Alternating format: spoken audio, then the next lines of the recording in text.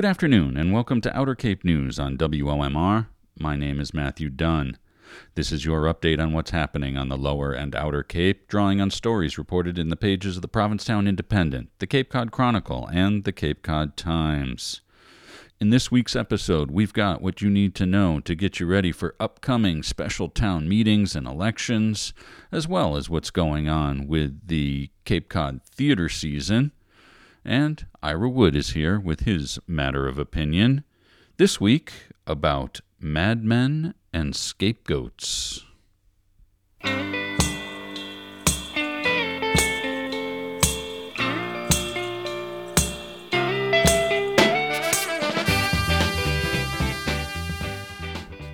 The fall schedule of special town meetings and town elections is now in full swing, with the Orleans town election and Yarmouth town meeting on Tuesday and the Dennis town meeting on Thursday in the week ahead. The Brewster town meeting will take place on Monday the 13th, when water quality and housing issues will get most of the attention.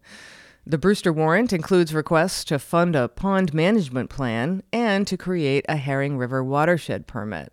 The pond management plan will help improve water quality in the town's more than 80 ponds and contribute to fulfilling the town's obligations to meet state requirements for nitrogen mitigation in the Pleasant Bay watershed.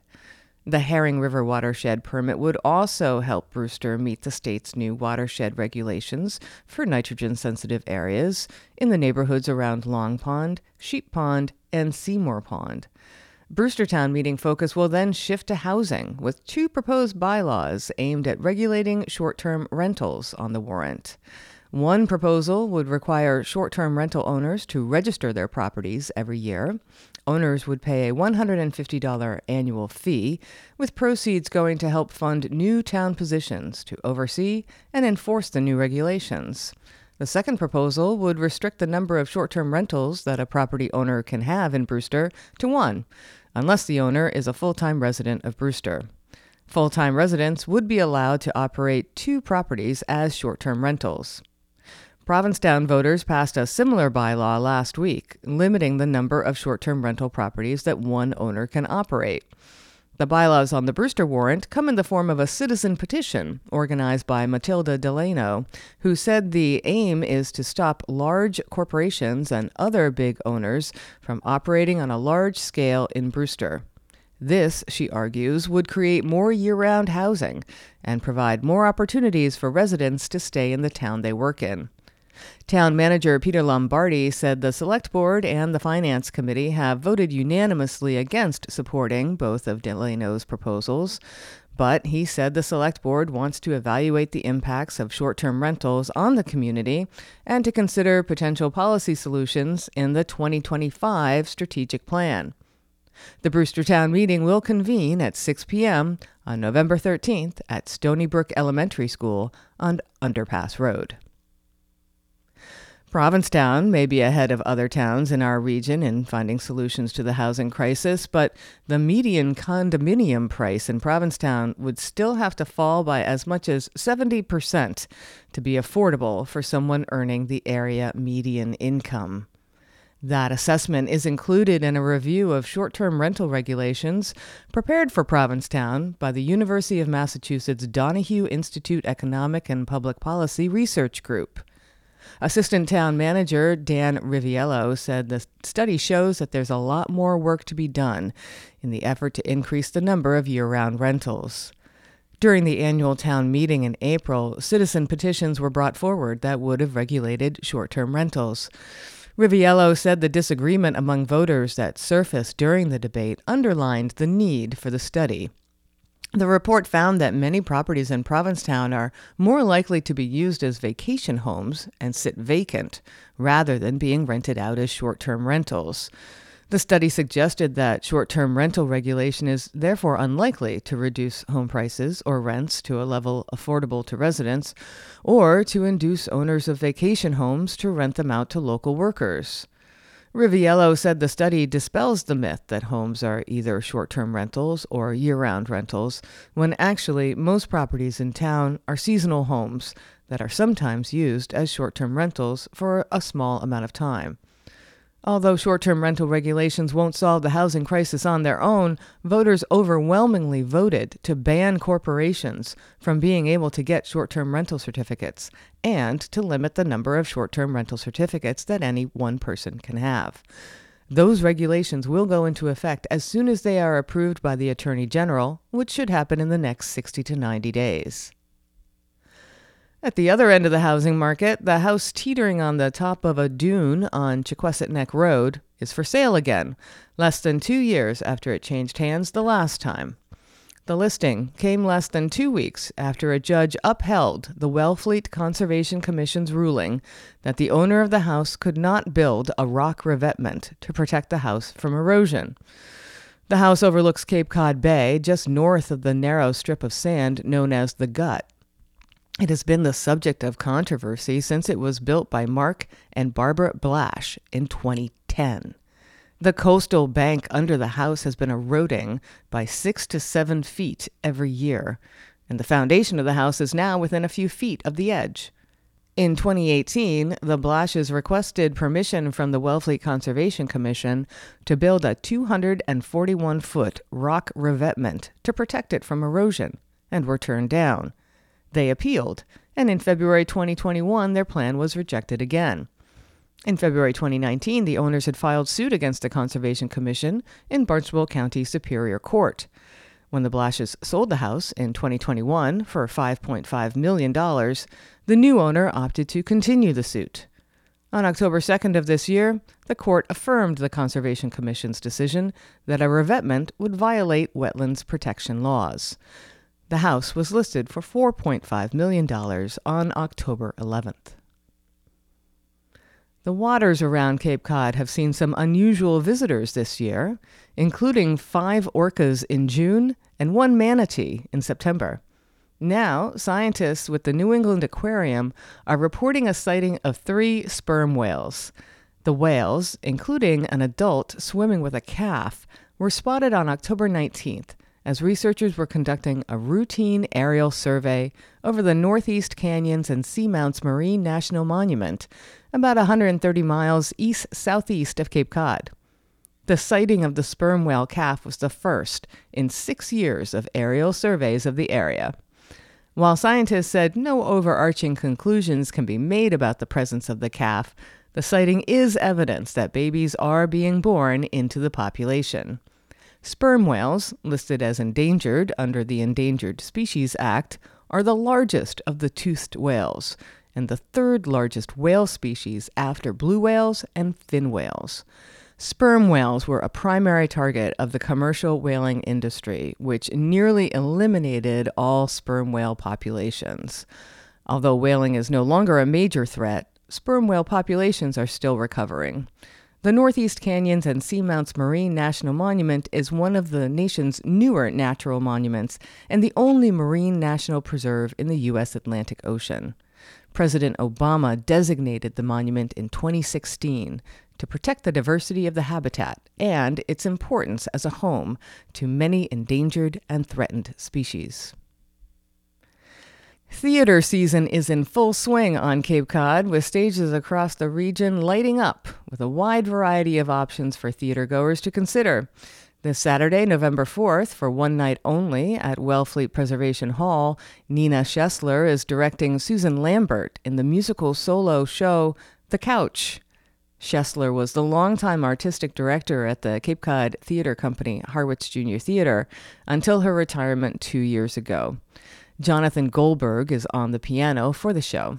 Lambert has played a number of roles in musicals, dramas, and comedies, on Off-Broadway, in stock and regional theater, and on European tours. You can find out more at wellfleetpreservationhall.org. The Eventide Theater Company in Dennis presents Frank Capra's It's a Wonderful Life, a live radio play, based on the classic 1946 holiday movie in which banker George Bailey, played in the movie by Jimmy Stewart, gets a look at what life would be like in Bedford Falls without him. With the help of a tightly knit ensemble and live sound effects, the story unfolds as George considers his life one fateful Christmas Eve. Directed by Toby Wilson, there are 8 performances running through November 12th. Tickets are available at eventidearts.org. The Chatham Drama Guild is presenting Agatha Christie's The Mousetrap, where a group of people trapped by bad weather in a mansion are dropping dead one by one. Originally written in 1952 as a radio play to celebrate Queen Mary's 80th birthday, The Mousetrap has been translated into 27 languages, performed in 50 countries, and is one of the longest-running plays in the world. The Chatham Drama Guild takes its turn in the mansion this Friday through November 26th. You can find out more about the production and get tickets at chatdramaguild.org. And if you'd rather be on stage than in the audience, Cape Rep's Young Company is now open for enrollment. During an 8-week program, actors will learn the ins and outs of professional theater by participating in a rigorous rehearsal and performance process led by Maura Hanlon, Associate Artistic Director for Cape Rep. Students will learn theater essentials such as acting, directing, improvisation, and audition preparation. Cape Rep's Young Company is open to students grade 8 through high school, and participation is free. Enrollment is currently open, with the first day of the program slated for December 9th. For more information about Young Company or to enroll, visit caperep.org. For Outer Cape News, this is Beth Dunn.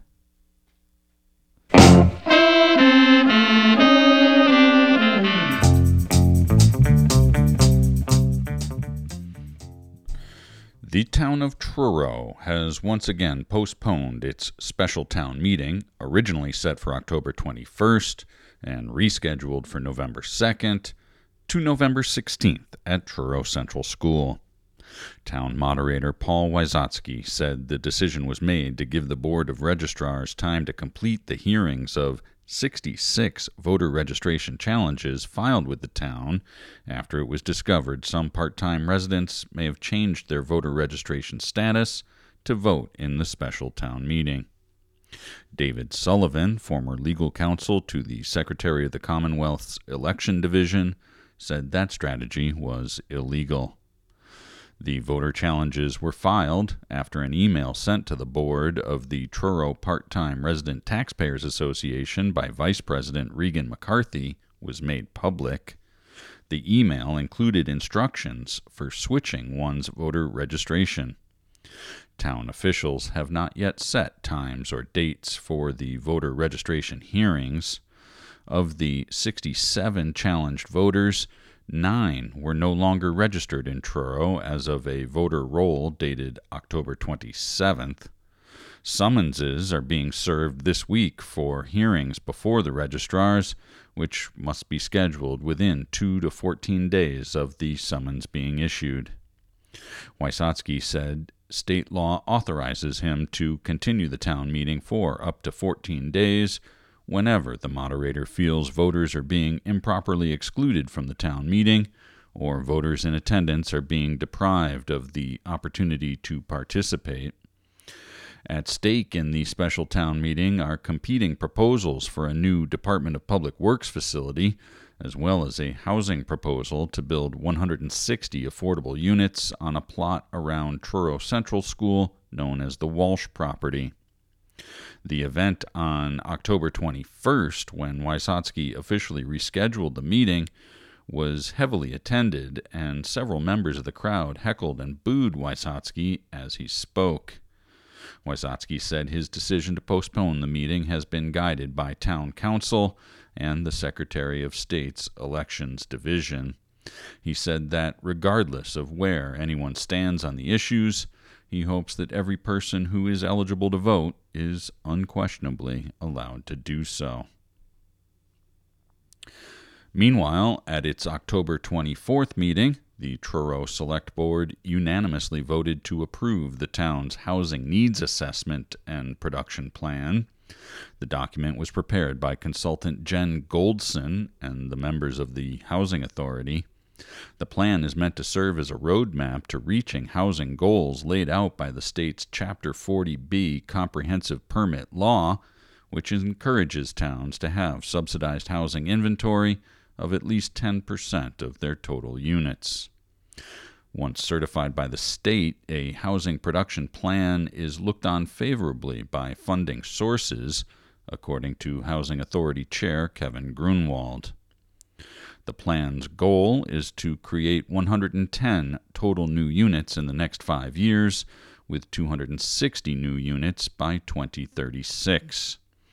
It lays out 5 main strategies, including developing the Walsh property for housing and enacting policy and zoning changes to encourage affordable housing development. The plan also suggests pursuing the acquisition of vacant properties, such as the condemned Truro Motor Inn, for conversion into affordable housing.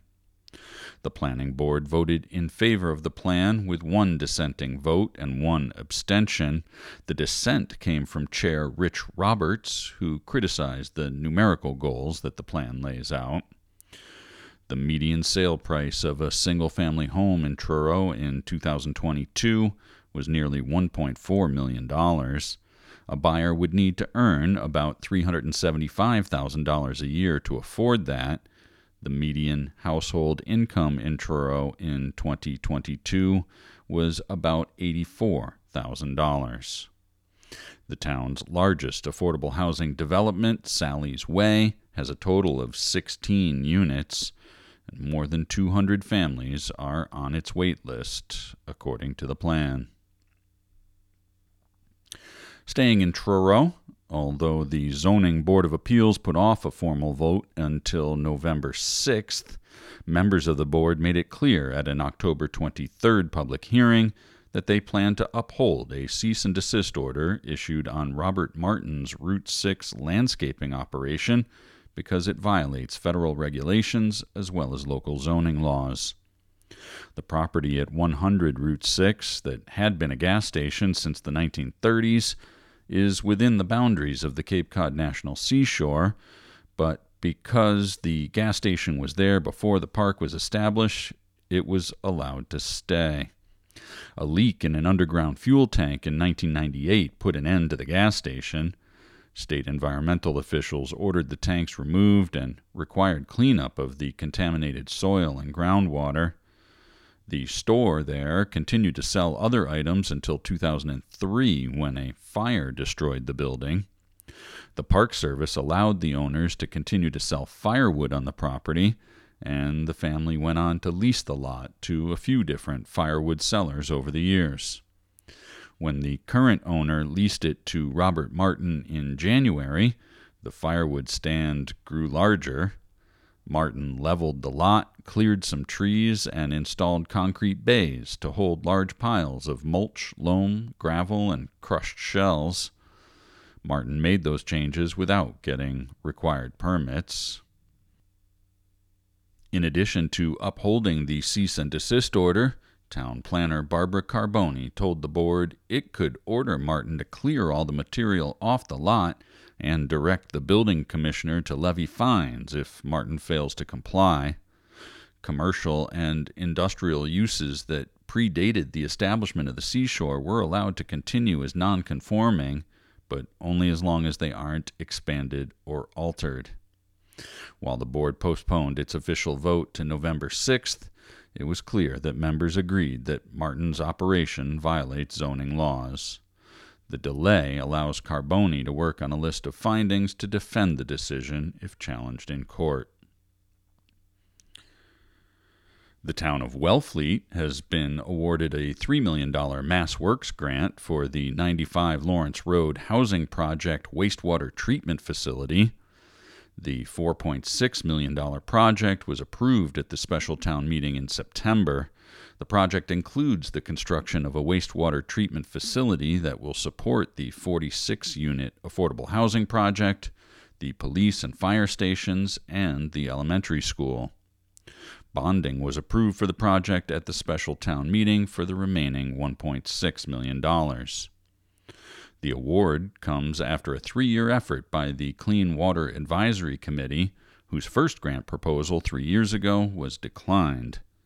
The town expects to put the project out to bid early next year, according to town manager Rich Waldo. A future expansion of the wastewater treatment facility is planned to serve a number of neighboring properties. Construction of the Lawrence Road housing project is expected to be complete in February of 26, with possible move-in dates by May of 2026. Orleans is gearing up for the town election on Tuesday, November 7th, where voters will face 3 requests for Proposition 2.5 overrides. Voters will be asked to decide if the town should be allowed to assess real estate and personal property taxes to pay the costs for 8 new full-time firefighters. The town presently has 5 firefighters per shift. The additional staff would provide for 7 firefighters per shift, allowing for 2 ambulances or an ambulance and a fire engine on the road simultaneously. Town meeting overwhelmingly gave the green light for funding for the new firefighters, but the override also needs to be passed for the funds to be available. The second question on the Orleans ballot asks whether Orleans should be allowed to raise taxes to cover the purchase of an aerial ladder truck for the fire department. Town meeting supported $500,000 for the new truck. And the last question asks if the town should be allowed to assess additional taxes to fund staffing and expenses for the recreation department. The request stems from a study completed by researchers at UMass Boston, which recommended ways to improve staffing and services within the department. The money would add 1.5 full-time equivalent positions and help fund facility use and maintenance. Voters at the November 7th special town meeting in Yarmouth will discuss an article that eases restrictions on accessory apartments. The change is meant to broaden the range of housing choices by increasing the number of units for year-round rental, while at the same time protecting the character and property values of single-family neighborhoods. According to Town Administrator Robert Rittenauer, the subject of accessory apartments is much debated in Yarmouth. The Planning Board held over 27 public meetings throughout the past year to develop amendments to the bylaw and hopes to address all the concerns that residents had. The current zoning bylaw limits accessory apartments to family-related units or affordable units that include specific provisions related to deed restrictions, maximum rental rates, and tenant eligibility requirements. The new bylaw would eliminate the restrictions, allowing the property owner to choose their tenants and rents. That article needs a 2/3 vote to take effect. The Yarmouth Town meeting is at 6 p.m. on November 7th at the new intermediate school on Station Ave. That will also be the site of the Dennis Town meeting at 7 p.m. on November 9th. Of the 24 articles on the special town meeting warrant in Dennis, 7 seek to tap into Community Preservation Act money to pay for upkeep of town historical sites. Voters will also be asked to transfer ambulance receipts to buy a new ambulance at no direct cost to taxpayers. And an article will ask voters to transfer $1.5 million of free cash into the Wastewater Stabilization Fund, which will offer benefits for the town down the line. The future of the former Nathaniel H. Wixon Innovation School in South Dennis is dealt with in Article 23, seeking $300,000 for the cost of assessment, survey, and testing of the grounds. Again, the Dennis Town meeting takes place at 7 p.m. on November 9th at the new intermediate school on Station Ave in South Yarmouth. And finally today, on the heels of the final season of service at Terra Luna, another North Truro restaurateur is ready to move on.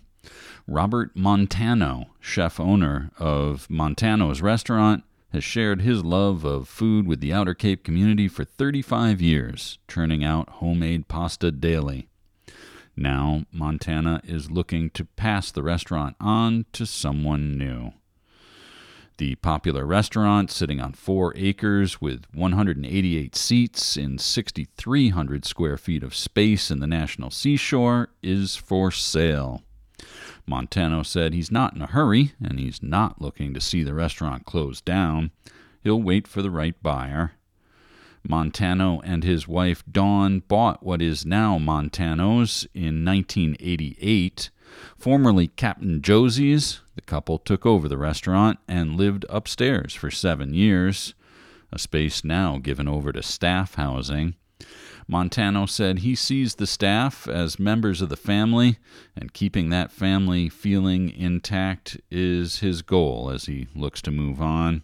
He said he's had a couple of potential buyers come take a look, but there are no deals yet. He'll stick around for as long as it takes to find someone who wants to keep the restaurant going. For Outer Cape News, my name is Matthew Dunn.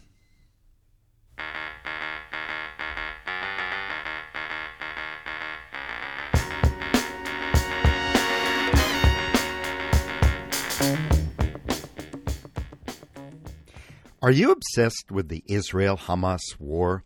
Personally, I can't stop thinking of anything else. I know I could be talking about a dozen different things today.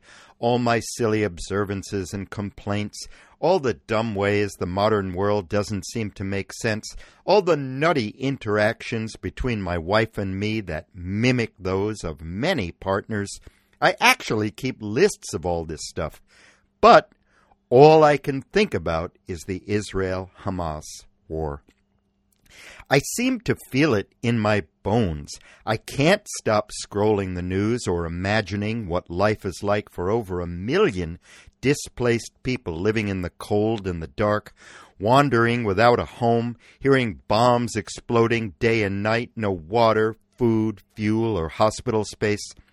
At the same time, I can't suppress images of Israelis being attacked. The reports of militants throwing grenades through people's bedroom windows, the rapes, or the note found on the body of one of the killed militants that states, "The enemy is a disease that has no cure, except beheading and removing their hearts and livers."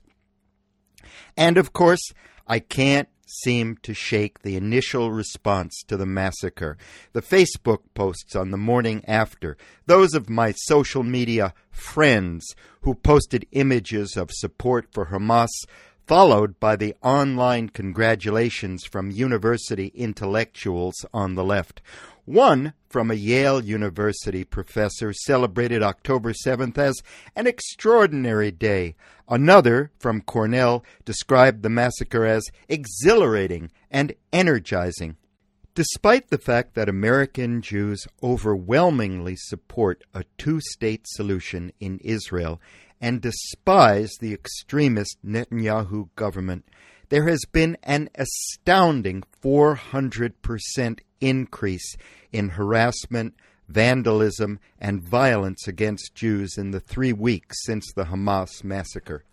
Anti-Semitism, of course, is thousands of years old and exists all over the world, but our country has its own long history of dehumanizing and marginalizing ethnic groups and minorities.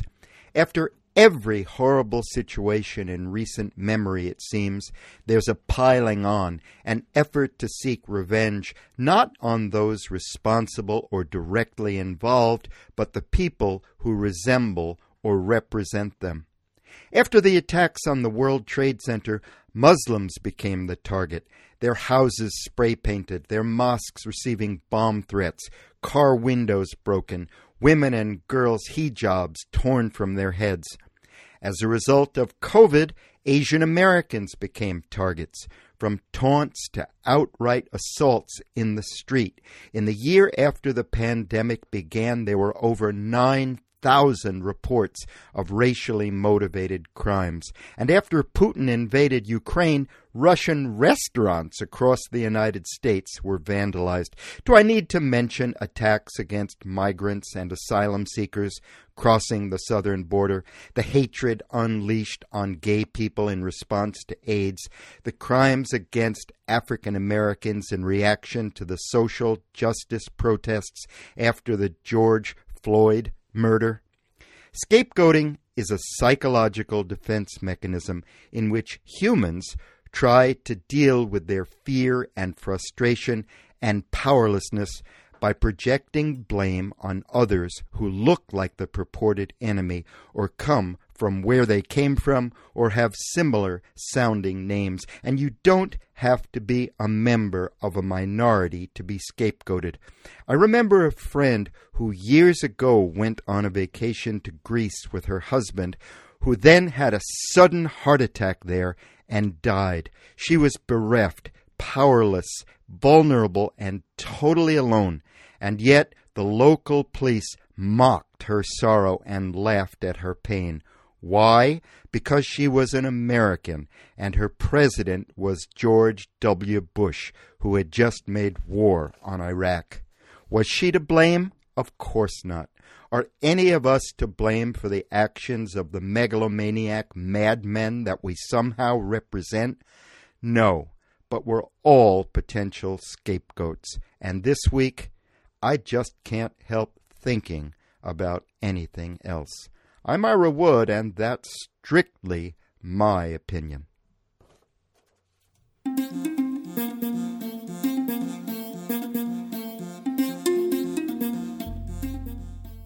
And that does it for this week's edition of Outer Cape News. Thanks go to the Provincetown Independent, the Cape Cod Chronicle, and the Cape Cod Times. Thanks also to Beth Dunn and Ira Wood for their contributions to the program. And thanks to Henry and Jane Fisher and Jacob Greenberg for being sustaining members of Outer Cape News. Now stay tuned for Friday Afternoon Jazz with Joel Shaw here on listener-supported Outermost Community Radio, WOMR.